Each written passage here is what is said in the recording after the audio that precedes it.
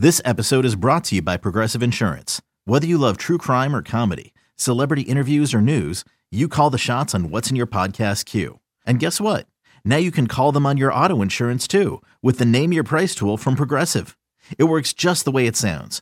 You tell Progressive how much you want to pay for car insurance, and they'll show you coverage options that fit your budget. Get your quote today at Progressive.com to join the over 28 million drivers who trust Progressive. Progressive Casualty Insurance Company and Affiliates. Price and coverage match limited by state law.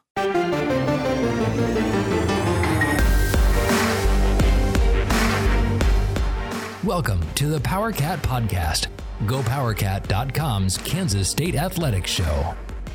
Make sure you're subscribing to our show at Apple, Spotify, Amazon, or wherever you get your podcasts. Now, from the GPC studios, here's your host, GoPowerCat publisher, Tim Fitzgerald. Welcome to another edition of the PowerCat Questions Podcast. Tim Fitzgerald, Zach Carlson, Cole Carmody. No Gills today. Ladies, it's okay. He'll be back maybe next week. Schedules kind of got out of hand this week, getting everyone here at once. We did the best we can, but the dogs were available and they too are on hand. We're sponsored by The Fridge at the corner of West Loop and Claflin right here in Manhattan. Make sure you go check out all the deals at The Fridge. If you don't have their app, get their app. You get the deals texted right to your phone. You can hop in your car on a moment's notice and get the deal. I hate to be that guy, Fitz, but it's Westport. What'd I say? West Loop. It was almost like Fran Fraschilla last night. Fran Fraschilla last night calling Bill Self Tom Izzo. Did anybody else catch that? Erase the whiteboard. It's been 0 days, 0 podcasts since Fitz incorrectly got the street names wrong. Okay, hold on. I got a statement I got to read. I would like to apologize to Riley Gates for offending him by not knowing the names of streets by the liquor store we both love. This is a great personal offense to Riley, who gets to hit me upside the head twice next time we see each other and call me dumbass. Now back to regular program. Hang on. Don't you think of and consider yourself as a man of faith? And there's a line drive by Castellanos, and that'll be a 4-1. What was the score? That was not even close to what he said, but I get the reference. Okay. I tried my best. That was really bad. Yeah, I will admit that. Yeah, how dare you make a mistake on this podcast. Anyhow, the point is, go to The Fridge, get their app, check out all the prices, order online, pull up, call them, and they'll bring it out to your car. It is the ideal liquor store for a lazy, fat, old guy like me. The Fridge at the corner of this and that. I don't know the real streets' names. Right here in Manhattan. Bam! Let's get going to your questions from Wabash Station. This is going to be interesting.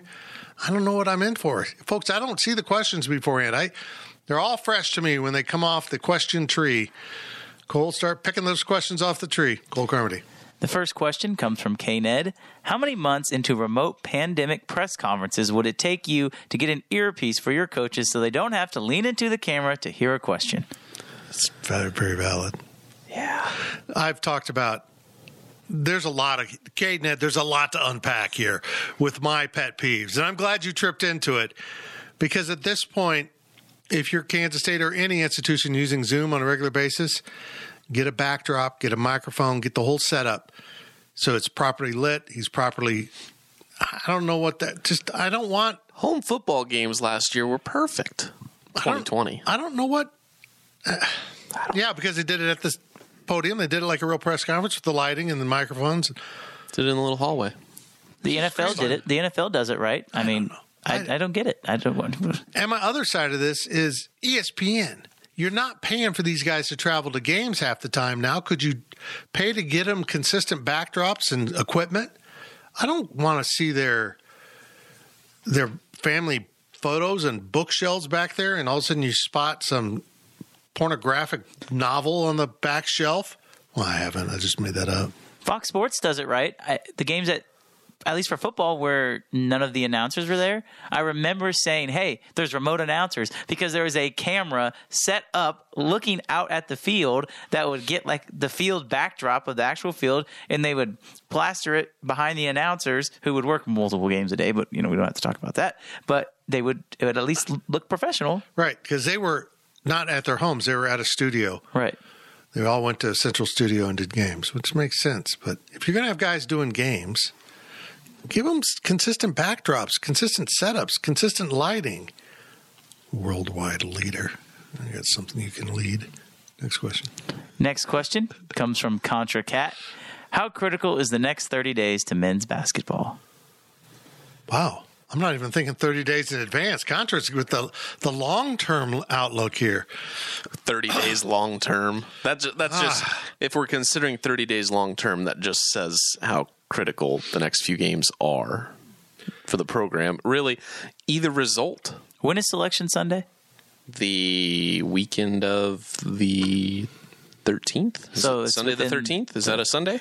Yes. So that's within the 30 days then. So they've got 2 home games on Saturday and then a Texas Tech game on Monday. It appears there's a report on the Twitter machine that K-State and BYU are talking about March 2nd, which is a Wednesday, where BYU would come into Manhattan. Now, they're not going to announce that this week. I don't think they'll wait till – you got to win Saturday. If you don't win Saturday, what are you doing? I mean, if you can't beat Iowa State at your home court, you're pretty much done unless you win the Big 12 tournament. I mean, if you lose Iowa State, you're probably losing Tech. You're now staring at 7-11 at best. I think Oklahoma's going to come in here. They're on the bubble. We act like K-State's the only program on the bubble. The other teams have things to prove, including Iowa State and Oklahoma. Tech doesn't want to screw up. They want to be a number 2 seed. They're in that hunt. The lack of urgency I saw, I don't know. It's going to be huge the next 2 weeks. Because if they don't get in the tournament, then it does get really interesting. But it's not like they don't get in the tournament, they'll fire them the next day. I mean, they'll go play the NIT. They'll, woo, I'm fired up. Remember, folks, I hope the mic picked that up.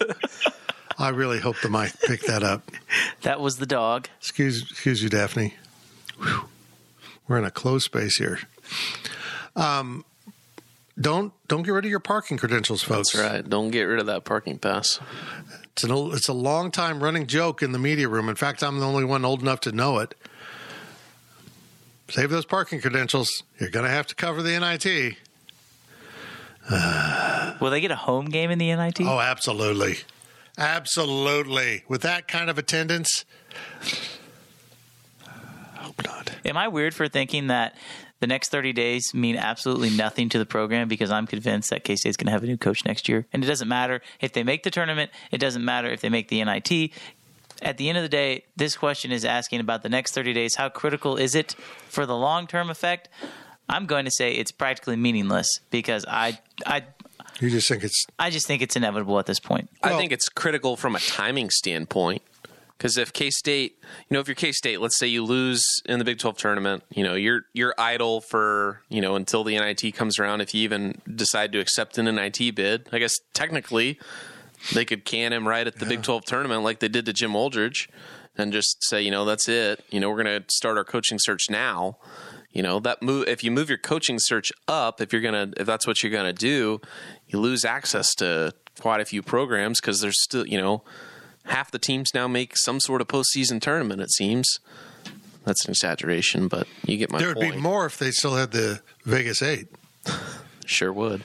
You love that thing. Vegas 16 down to Vegas 8, and then Vegas 0. I still think the Vegas 8 could be a big deal. I still think if you're Kansas State and you don't get in the NCAA tournament, do you want to go play in the NIT, or do you want to go to the Vegas 8 and play other good teams and get a free trip to Vegas? But not good enough teams to make the NCAA tournament. No, I mean, it's always going to be the secondary teams. I still think it's a great idea. What happened was K-State was going to go to it, and then they just totally backed out of anything. And there went the Ocho 8. They should move the NIT to one central location. I don't disagree with that. And if you want it to be Vegas, make it Vegas. Well, move it to ESPN in Orlando. That works too. I mean, make it for TV. Yeah. Are you all in agreement with me that No. you're not in agreement with I me? don't even know what you're going to say. I don't agree with you at all. Oh, okay. Okay, go ahead. Just the fact that it just feels blech. Like after that loss to KU, I mean, the expectation was that there was no way K-State was winning that game, right? Sure, they scored 83 points, but whenever KU shoots 65% from three-point range and whatever they shot, It was unreal. there's no way K-State's winning that game. And quite frankly, I don't think any team in the country beats KU the way they played. Not that way. So I But guess I also think Bill Self said, screw the defense. Let's run up and down. Let's have fun. They can't outscore us, period. And that's what happened. I just feel like there's nothing. The players are not going to give up. That's one thing we've learned about this team is that even when their backs are against the wall, they're still going to fight. So I expect them to come out and be in these next 3 games. Maybe not Tech, but the other 2 games, they're going to have a chance to win right at the end of the game. I just feel like the shininess that maybe there was with, K-State's on the bubble. Sure, you might think that they still are, but I just feel like it's kind of, after that KU loss, it's like, all right, you see how far you have to go. And even if you make the tournament, even if you make the first 4, even if you win a game, like what's the end result going to be?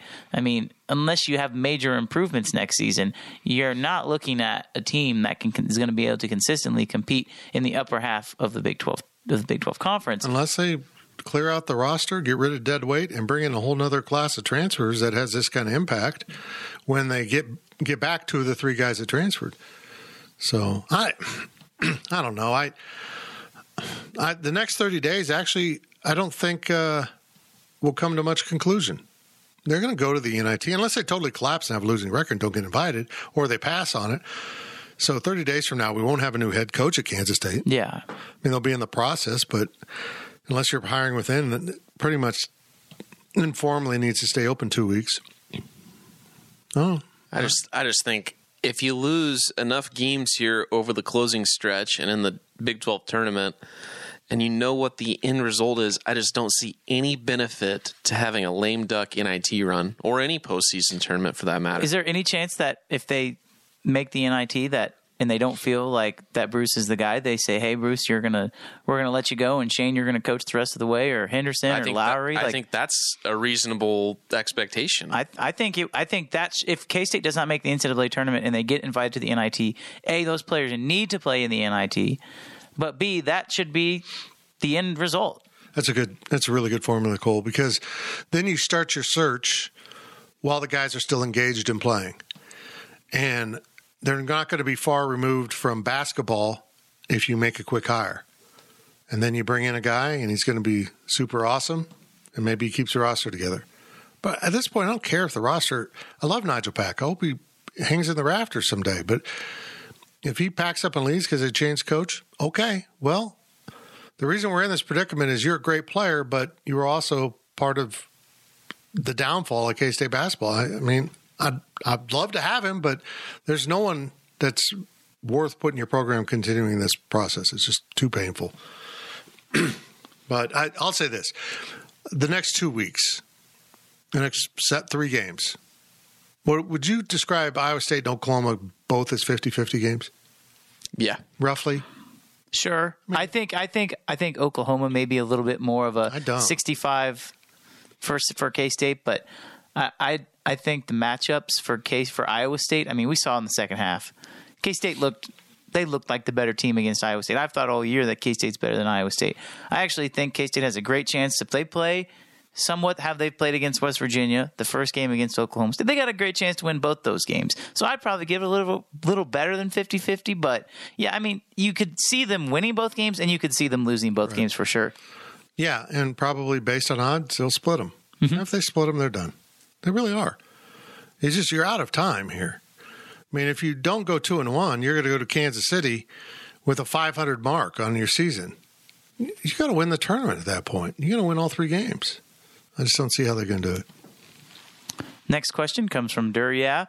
What exactly does K-State need at this point to make the tournament and get out of the next 4 out / first 4 out category?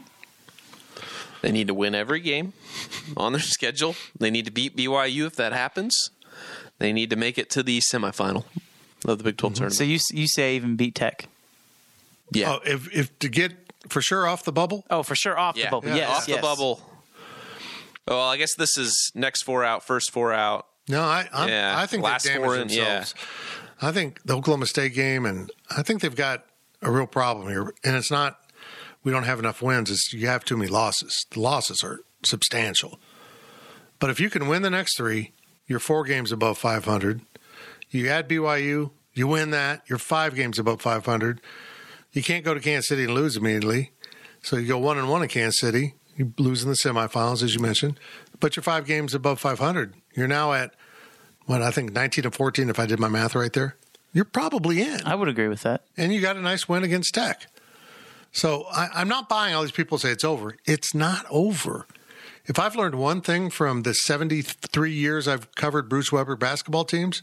You're old. It's been a long time. When the backs are against the wall, they come out fighting. They really do. He always gets his boss in this pickle. I mean, they weren't supposed to make the tournament in 17, what was that? Yeah. And they made it. They got in the first 4, beat a bad Wake Forest team. And then they just got smoked. They shouldn't have been in the tournament. They just weren't a good team, but they snuck in. And it's what he does. And honestly, it wouldn't surprise me if what we just said, if that happened. Like, I'm not ready to say that they're going to get their doors blown out against Texas Tech just because they beat them.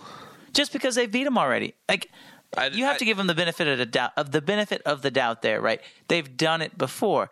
We're not ready to say, oh, they're going to go into Lawrence and win. Nobody was ready to say that because they had their opportunity to do it against KU and they didn't do it. So you knew that the odds of them winning that game were low. Same thing with Baylor. They looked awful against Baylor the first game. They looked awful against Baylor the second game. But every other team in the Big 12 they've matched up with and they've either had a chance to beat or beat all of them. So I'm not going to sit here and say they're going to go into Lubbock and get the doors blown off of them because matchup-wise, both teams really don't score the basketball and both teams typically play defense. They didn't play defense on Tuesday night, but typically play defense. So I'm not ready to say that they're going to get their doors blown off, but I think it's more likely that they do exactly what you just said than them just to roll over and die because of the leadership that some of those guys have. I just think they came so close at Iowa State. There's so many games, if you look at K-State's season, that they win, that they've won, even some games they lost, they could have gone either way. There hasn't been a really the Texas Tech game that they won this year is the only game that you sat there during the game thinking K-State thoroughly won this basketball game. TCU on the road? Yeah, maybe a little bit, but at least home games, games against teams that are still on their schedule.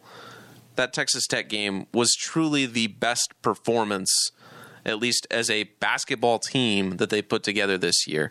Yeah, they could do it, but it's the Big 12. They're going to Texas Tech. No, I don't think they will. I'm just saying it could happen. I'll say this. Listening to the postgame radio on Tuesday night, you could tell Coach Weber is genuinely worried that Oklahoma State broke his team, that they're just done. They've been fighting, and they let that one get away. That one was so key. And now they're beginning to understand the math. And they're like, well, we're in big trouble here. And it showed up. They did not look engaged.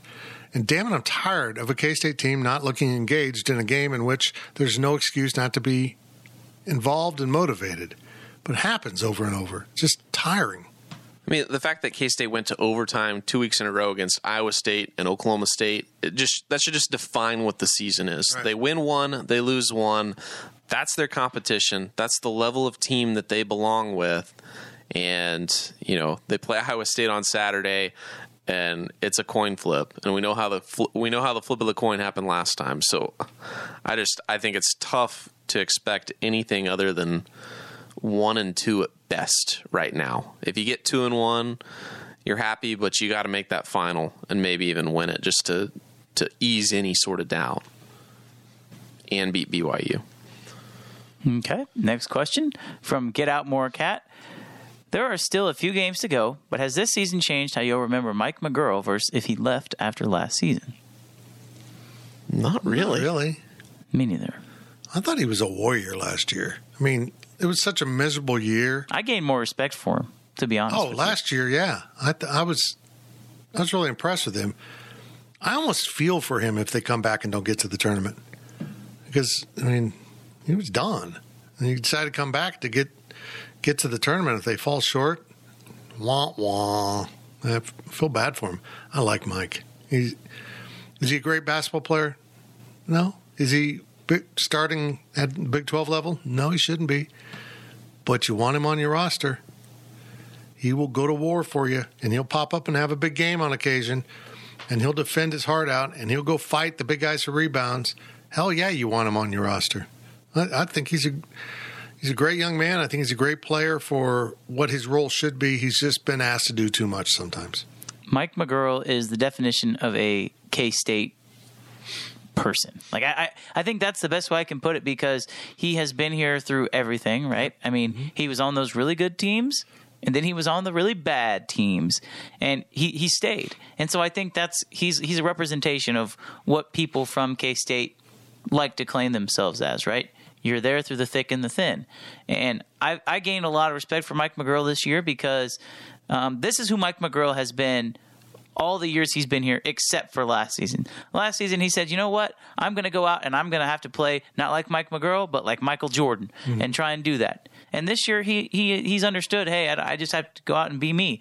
And the normal Mike McGuirl makes 2 3-pointers a game and gets a layup with a couple steals. And if that Mike McGuirl shows up, K-State has a great chance to win. I agree. And that's how it's been the other 3 years he's been here.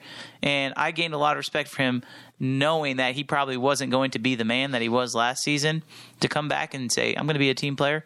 If Mike McGuirl ever wants to get into coaching, there's always going to be a spot for him in Manhattan. I would agree. I think Mike McGuirl for 5 years is kind of what Rodney McGruder was his freshman year. You know, pitch in a little bit, be here and there. That's the level Rodney his freshman year. That's the level that Mike was for his career. That was just kind of a role player. Mm-hmm. You might get 10 points a game here and there, but you're there to kind of take the load off of the big guys for a little bit. Do we remember Mike McGuirl's recruiting? Like, do we remember how there was nothing, okay? Like, nothing. And that's no disrespect to Mike. But K-State was his only offer. I have his 24/7 pulled up right here. You want to know the 2 schools that were interested in him? Kansas State and Hofstra. Hofstra. The number 9 player in Connecticut. And he comes to K-State and has a 5-year career. Mike McGuirl is an overachiever, and he has had a great K-State career. And so I've enjoyed covering him. I've enjoyed watching him, and I'm sure he's proud to be a K-State Wildcat. So next question, the last question of the first half, comes from Emaw Wildcat 82. Should K-State try to schedule a COVID makeup for March 8th? Who will be good opponents to plug the hole in our resume? We kind of talked about this. Yeah, I forgot I put this question in at this point. If there's a game that makes sense and there's a reason to play it, play it. Give the kids every opportunity to play you can. If you want Weber gone, what are you worried about? Are you worried that he'll win? And that's been my point. And it sounds like they're trying to get a home game. I understand why they want a home game. What I don't understand is why you feel the need to play a game, but you need it at home. If you really think you're tournament worthy, you go on the road. You go on the road. You want added value out of playing this game? You go on the road. I mean, you get more. It's a quad 2 win in Manhattan over BYU. It's a quad 1 win on the road. You go on the road.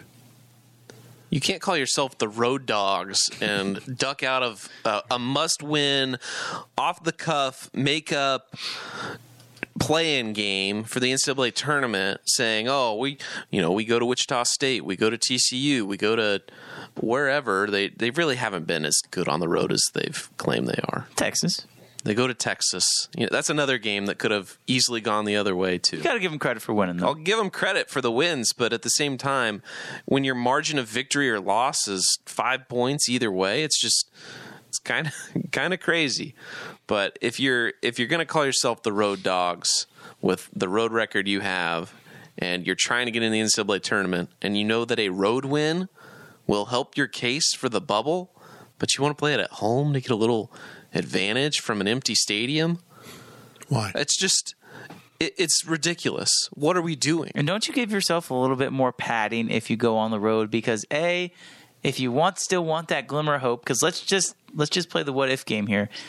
K-State wins on Saturday, and then somehow they beat Texas Tech on that Monday, and so then you can go on the road and potentially lose to, say, another bubble team, and you could say, but it was on the road and we just beat Texas Tech. And then you come home and you play Oklahoma, and if you win that game, you can kind of say, well, we tried, right? I mean, because that would be the excuse. Now you don't have that excuse. So honestly, I'm a little surprised that K-State doesn't want to play on the road, because now if you lose that game, there's no excuse. And we know how much certain people within this basketball program like excuses. Yeah, I don't understand. We belong in the NCAA tournament, but we're going to go play another game because we're not in.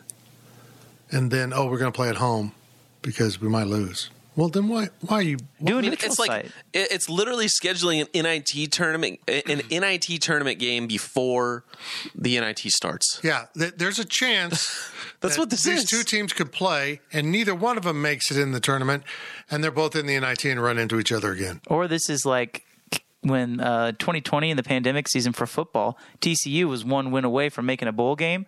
They had a game canceled, like a non-conference game canceled. So they scheduled Louisiana Tech at the very end of the season, or some team. Big 12 was over, right? It was the last week of the regular season. And because they wanted to make a bowl game, they scheduled a mid-major. There was no rules for bowl games in 2020. Well, maybe not at that time, but they definitely scheduled. They were scheduling games just to get games in. Right. They weren't. Right. It wasn't for bowl eligibility. Well, still, but what are you doing playing a mid-major? You know what I mean? Like, that's kind of to improve your bowl status, maybe. Like, that's kind of what that reminds me of. It was the Wild West in 2020. I appreciate the argument. Not saying it was a good one. That's it for the first half of the PowerCat Questions podcast. We'll be back after this break. I'm going to try to get my throat to cooperate. I got a scratchy throat, Cole. It didn't mean anything weird about that. It's just I had surgery and they stuck something down my throat. We're going to break. Screw it. GoPowerCat.com's PowerCat podcast continues after this short break.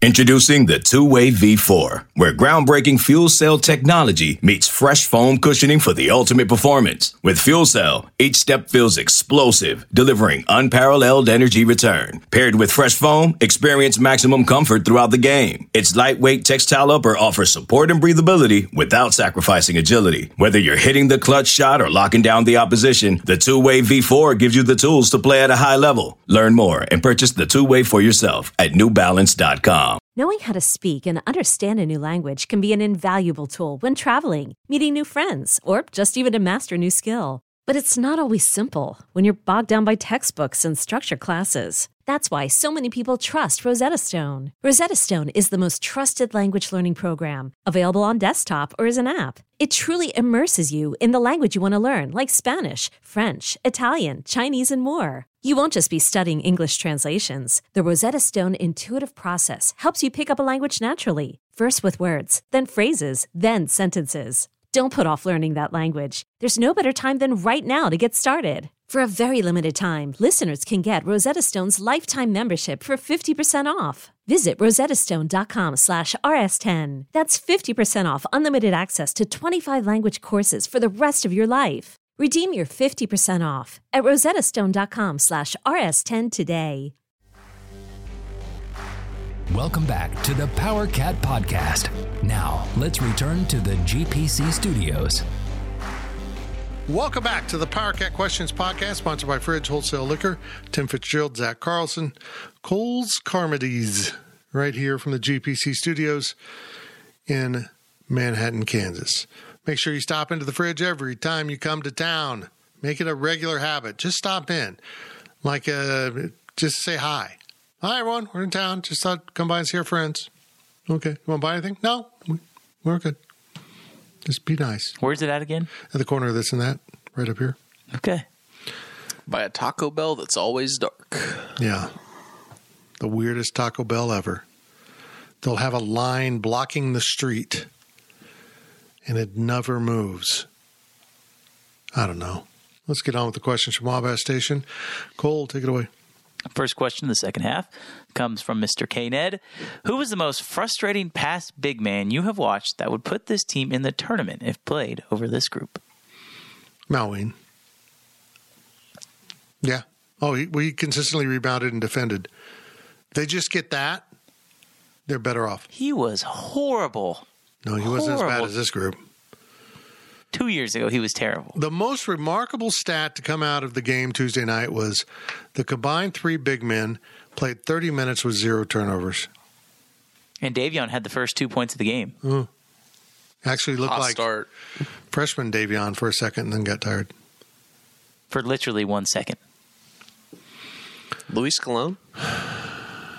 He was frustrating. Yeah, that was frustrating. I don't know if he's good enough. I was going to say Stephen Hurt. Surely. Oh, I'd take Malween over Hurt any day. I think I would too. But I think Stephen Hurt on this team has some... Stephen, yes. I think you could go through all of the big men in the last 10 years and say, yeah, that guy's better, that guy's better. Bolden, the guy that had 1 good block and then never played again. Broke his arm. Did he break his arm on the block? No. Okay. I'd take him. At least you have some upside, some potential. The problem with this team isn't points. I mean, they're getting points. They're not getting enough big man stuff. Defending, rebounding, and putting in the ball when it lands in their hands 2 feet from the basket. Big men stuff. No. Mac wasn't always good at that, but he'd be an improvement over what we're seeing. He could get rebounds. You're right. I do remember that about him. He defended great. He used that high post screen. I'm curious now. They're so much better at passing the ball on the pick and roll now than they were then. How his numbers would have looked, because he didn't have great hands, but I think he probably better than what we're seeing this year. But his sophomore and junior season, he was not bad when he played with Barry and Dean and Cam. But when he was the guy, his senior year with X, it was bad. Yeah, it was bad. Didn't have a true leader, and neither one were ready to be the guy. So, okay, this is the last thing I'll ask about this question, because this has me intrigued now. Who is you said this past big man, but who is the worst past big man who you could think of that would be a starter on this group? That's the question. Is it, though? Yeah. Is it worst or frustrating? Because Maywayne was the most frustrating, which really means bad, past big man. Who is the worst big man you could take from K-State basketball past and put them on this team, and they're still better than the rest of the guys on the team? So they would theoretically start. Diaz, who played for Frank Martin. That'd be my answer. Now we're just pulling names out of our butt. You got names up there? That's kind of weird. Doesn't change your answer, though? No. Okay, I guess I'm never asking questions again. Yeah, don't. Next question comes from Cat in a Trap. Did I say that right? Yeah. Yeah. Okay. Do you think Gene Taylor underestimated fan discontentment when he decided to retain Bruce Weber the last 2 years? If so, do you think he is getting the message now, since attendance is atrocious? There's no way he's not. No way. If he's not getting the message, we got a bigger issue here. Yeah, I don't. He knows. Let's not get it twisted. He knows. There's no way he can't look around and know the number of tickets he's actually sold compared to the number of people actually attending. That's a pretty harsh message. No, it's not like people said, well, we're just not going to buy tickets anymore. We're done. I mean, that's a pretty clear message. But the message here is, hey, we like K-State basketball more than you. We are willing to spend money on something we don't want to watch, but we're not going to come spend any more money on that team. We're just not giving up our seats because we expect you to do something. I do think he underestimated the level of displeasure out there with fans. And how would he not have? I mean, we were so disconnected from, fans last year, right? I mean, they weren't going to games. Mm-hmm. There was no congregating. There was no cat backers. There was no meetings. It was all internet based. And it's easy to say, well, Twitter isn't a reflection of the fan base. I think we're getting to the point now where Twitter's a pretty damn good reflection of the fan base if you look around the stands. So if last year wasn't a pandemic season, Yep, he'd be gone. He'd be gone. I think so. I agree. Because attendance would be just as bad, if not worse, than it is this season. No, I believe that some people came back early in the year because they couldn't see last year.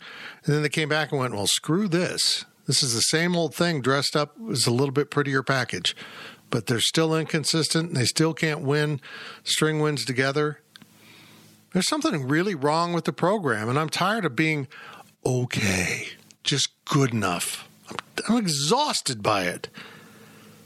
Am I crazy for thinking that Yes. Gene Taylor could actually make a good hire if they do indeed go hire a new basketball coach? Well, the one question, who's next? Who are you going to hire? Someone else. That's how it works. Yeah. It's not my job to pick who it is. I mean, we were talking about this in our group text, but Gene has done a fairly good job of hiring coaches. I mean, if you look around Kleiman and with Chris Kleiman in the climate that he was hired in, who else would they have gotten that would be better than him right now? I mean, from that coaching class, at least in the Big 12, he's the best. He's the best. Mm-hmm. And then if you want to throw baseball, I know it's not a revenue sport, but I mean, that's probably about as good of a coach as you could get to come to Manhattan in Pete Hughes. And so those are the only two coaches he's hired, right? I mean, unless I'm forgetting anybody, but that's 2 for 2. Right now, you are 2 for 2. And let's not forget, Pete Hughes was a little bit controversial. He was. Because fired from Oklahoma, but more notable than that is Coach Hill at K-State. When they overlapped in the conference, Coach Hill had a better record at K-State than Pete Hughes had at Oklahoma. That's kind of a red flag for me. Mm-hmm. But after hearing a little bit of the background, and he didn't really culturally fit at any point, he never felt welcome there. Get to know Pete a little bit, I see that would be disrupting to how he wants to do business. And I think he feels that here, and I believe in him. But you can't go find a coach that failed at Illinois and bring him in. I mean, that's what happened last time. There's some unique challenges to how they're going to go about this.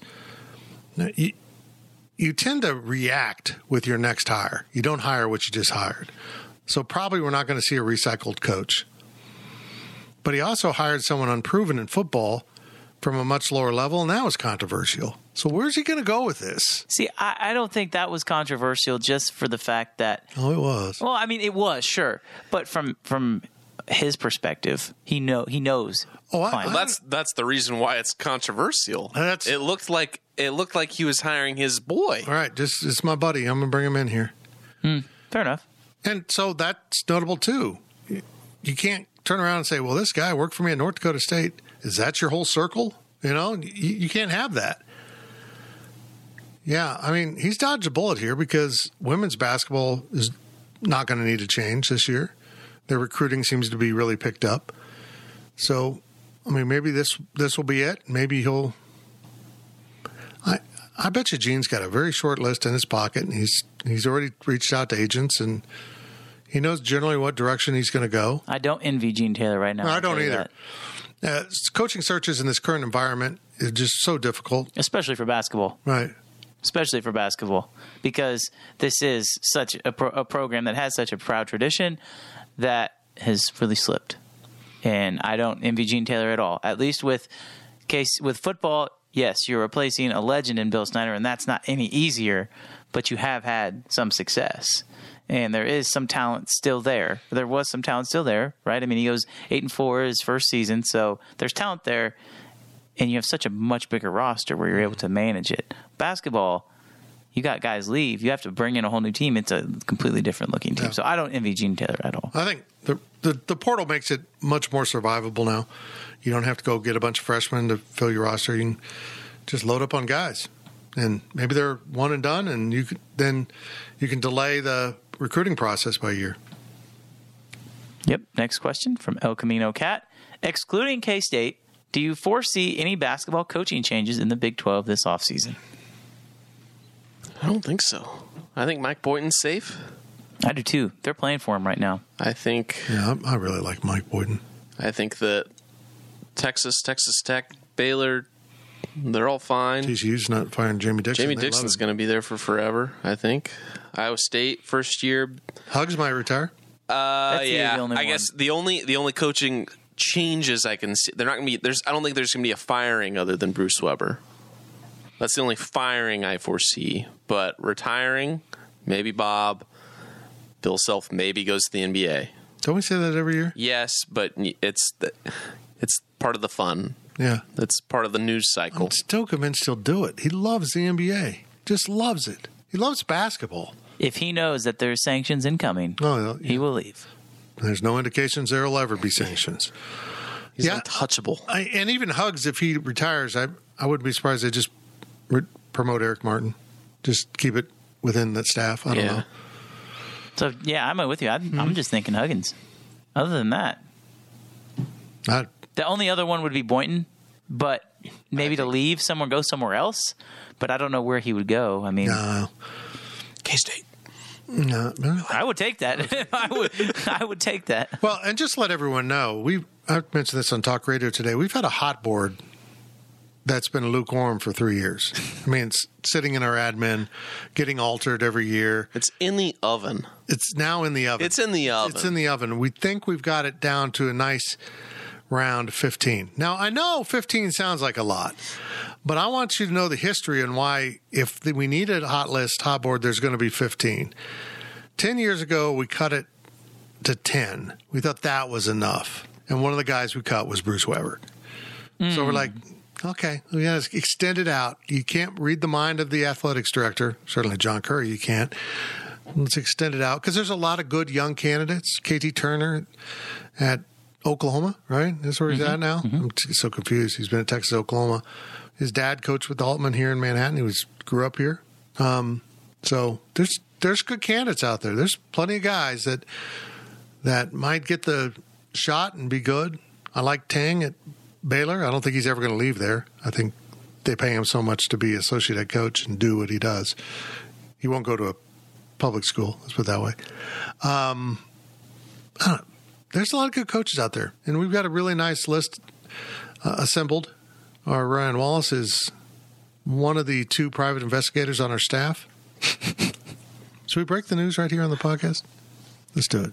If you want to. I think we do. You can say it. So I'm sitting at home. What was that, Sunday night? Sunday night. And I'm watching 1883. Great show. Oh, I haven't watched this episode yet. Don't spoil it. Freaking incredible. Best thing ever to be put on TV. And I include Band of Brothers in that, which I think is awesome. Anyhow, Zach calls. Why does Zach call me on a Sunday night? He knows this is my naked Cheetos night. Okay, that was not true. It's just seeing if you're listening. I think Chris Kleiman's house is on fire. Like, well, hi, Zach. So as we were sitting in our house, now Zach and I both live on the west side of town, but he lives out in the really, really rich part of town. No, I don't. Okay, he doesn't. But he lives farther northwest than me. Correct. And I heard the sirens, massive amounts of sirens in the distance. And I thought, wow, there are sirens in the Old West. I didn't know that. I thought it was on TV. That's kind of sounded like the... but he heard them, and so he went to the fire department's website and saw the address of what they were responding to and said, hold on. And what's the site? The GIS, the Riley County. Yeah, that shows the owner of every property. Yeah. You should probably put your house in a trust if you want to be a little private. But Yeah. that's other advice. So as it turned out, there was a lot of smoke and not much fire, but a lot of response because the head football coach's house was on fire. Can't say the rest. But it really wasn't that big a deal. Yeah. Chris turned out he's out of town. I'm like calling and texting people. Gene Taylor calls me back and goes, what? And I go, yeah. And he got a hold of him and said, yeah, it was their house. They had like a speaker or a light or something that was smoking like crazy. And she put out the fire by herself and everyone showed up. I think Daddy was out of town and she just wanted the firefighters to show up. That's just my theory, Chris. I mean, I'm not kidding. Have a nice day. I'm not kidding. There was probably 6 fire trucks there, plus police, EMS. It was a whole scene. That's a lot of... It was a whole scene. Strapping guys pulling hoses right there. There you go. So yanking those hoses off the truck. There's no transition. No, we just got to get out of this. Next question comes from Wrasslin, 1982. A poster on here named GPC_wallet or something like that, had a great idea to do a better version of what Prince did for the spring game and use it to help recruiting, especially important now that we seem to be doing a lot of spring portal signees. Thoughts? I can't tell if that's a joke or if he really thinks his name is Wallet. I don't know. Is he messing around? I don't know. Let's get to the question, though. What is he talking about? What did Wally say? I don't remember. The question is about the spring game. Prince had a carnival in the spring game. And so there's a lot of kids showed up, a lot of families showed up. There was actually really decent attendance. And they had a draft. That's right. That's cool. They split the bands up. Each team had a band. Daphne, we are currently busy podcasting. She really went for my hand. They split the band up. The coordinators were the head coaches, and they drafted the teams, which was cool. Yeah. So I agree with it. I agree with that. I think if you're going to do a spring game, you got to do it. You got to have fun with it. You got maybe only play a half and make a bunch of contests. Like a tug of war with the offensive, defensive lineman, or whatever. I don't know. Make it fun. Make it fun. Have some fun with it, or do what Chris did and just shut it down. We're not going to play a game. We're going to use a 15th practice. I'm fine either way. Don't half-ass it like Bill Snyder was doing. He would play the game, but not make it exciting. Nobody wanted to show up. What was the purpose of having the game? You didn't really play in front of much of a crowd. It's not that competitive. You're so low on numbers in the spring. So either do one or the other, but just do it. So I'm all in on this Wallet guy. Bring in the Ferris wheel. Have a little concert, do the whole thing, whatever. Goo Goo Dolls? Bring in the Goo Goo Dolls. Rick Ross? For Matt Walters to scream at. Oh, Goo Goo Dolls, I'm Matt Walters. Or just go have a 15th practice and call us up afterwards and say it went swell. I'm sorry, that 15th practice that they had last year, that was lame. Half-assed. Do it. What was an hour and a half that they had that was open to the public to come watch? And I get they were still dealing with some COVID stuff. I get that. But, I think if you're going to do it, you got to do it. Now, I think it should be a celebration for the players more than anything. Like, you have made it this far. It's the last time you'll put on pads until the fall. That's why you have a spring game, right? You have a spring game for the fans, but you have it for the players, right? They've worked hard. I think they deserve it. So, again, if I'm in charge, I am making exactly what you're talking about. More like a celebration of the hard work, and let's get the fans excited. Now, if if Adrian Martinez was healthy and able to practice and be a full go in the spring, I think that would help fans come out for a potential spring game. But now they're not obviously going to do that. So, I don't know. I'm with you, though. I think they need to have something. I think basketball has been so detrimental to just positivity among the fan base. Is there a K-State baseball game that weekend of the final spring practice? Maybe. Because there really should be. They should coordinate this. It should be the spring game should be a whole weekend celebration of K-State athletics, whether it's baseball. Honestly, I don't think there's any other sports you can go watch. You can watch track, I guess, but that's just there should be a baseball game, and there should be a baseball game in the afternoon. Have the spring game at 5 or 6. Run around, have a Ferris wheel, carnival, whatever. Bring fans in, sell tickets. They don't have to be expensive, $5-10, whatever. Sell beer, sell whatever. Invite people to tailgate. Do a tailgating competition, do whatever. You can make this an event if you care, but after COVID, and I get that football season was pretty much normal this last year, but after this basketball season, give the fans coming off of a big bowl win something to buy into the program, because that's going to carry momentum going into the 2022 season. I agree. Last question of the podcast comes from Wizard6294. Thank you, Daphne. What are your thoughts on the Juwan Howard slap at the end of the game against Wisconsin? Is that scuffle worse than the Silvio Stool debacle? Yes. It's worse. Yes, the head coach. And he made contact. Yeah. It wasn't just a little... And then he tried to excuse it, and the whole thing was ridiculous. I don't know, man. He's a really good coach. He's done good things at Michigan, but I don't see how you retain him after that because it's not his first time he's done it. I mean, he's still and it's weird that we were just talking about Greg Marshall on the last podcast, right?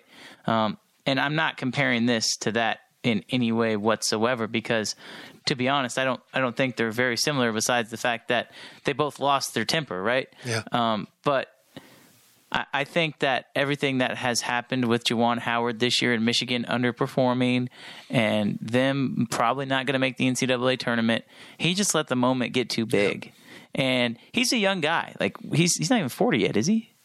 I don't even think he's 40. I don't think so. If not, he's early 40s. There. And so I think maybe Michigan keeps him, but if they don't, somebody's going to hire him. And I don't think this is something to where he should never be able to coach again. But you're right. I do think that he's 49. He's 49? He was on the Fab Five, right? Yeah. Yeah, that was like 30 years ago. He's 49. He played in the NBA till he was like 40, didn't he? I don't know, but saying he's not 40, okay. He's on the Fab Five. Good grief. He's a young coach still. He's a young coach. Fine. And I don't think he deserves to never coach again or anything like that. But yeah, the fact that this was a grown man getting into a fight with another grown man makes it worse than players and kids getting into a fight. I agree. Optics maybe looked worse for K-State and KU, but as far as what's actually worse, when you have two supposed leaders going at each other, because the Wisconsin guy, it's not like he's innocent here. I mean, if there's no slap, it's still a big deal. Mm-hmm. It's still a big deal if there's no slap. So, if Juwan Howard is fired by Michigan, does he go on the K-State hot board if needed? Yes. Agreed. Not if needed. He's on it for the clicks. And he's the thumbnail. And I'm sorry, but if he gets fired, you have to make a call. That was a very honest answer. I'm sorry. If Juwan Howard is fired, one of the versions of the hot board, he will be the thumbnail. He will be the picture on the front page. And all the Michigan fans will come over and click it. If you're Gene Taylor and that happens, you pick up the phone. I talk to him. I do. I do too. Now, that's all you can do is talk to him. I mean, that's not saying anything. The two sides of this are one, I don't think he'll be fired because he's home. That's his people. They know him better than any of us. And if they fire him, that's actually a pretty big red flag. Sure. But on the other side of it, it is his home, so the pressure might be more immense than we understand leading to this. Not that he wouldn't be invested at another school such as K-State, but it is different when it's your alma mater. It is different. There is more skin in the game, which could be good and can be bad. Scott Frost, I'm talking about you. I came all the way around talking basketball about Michigan, and I just set that up to take a shot at you, Scott Frost. Why don't you slap someone, see what happens? Like me. No, don't do that. I'm Russ. We're out. We're done. Thank you for listening to the Power Cat Podcast. Make sure you're subscribing to our show at Apple, Spotify, Amazon, or wherever you get your podcasts. Power Cat Podcast. All rights reserved. GoPowerCat.com.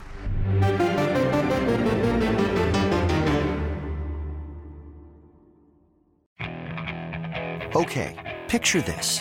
It's Friday afternoon when a thought hits you. I can waste another weekend doing the same old whatever, or I can conquer it.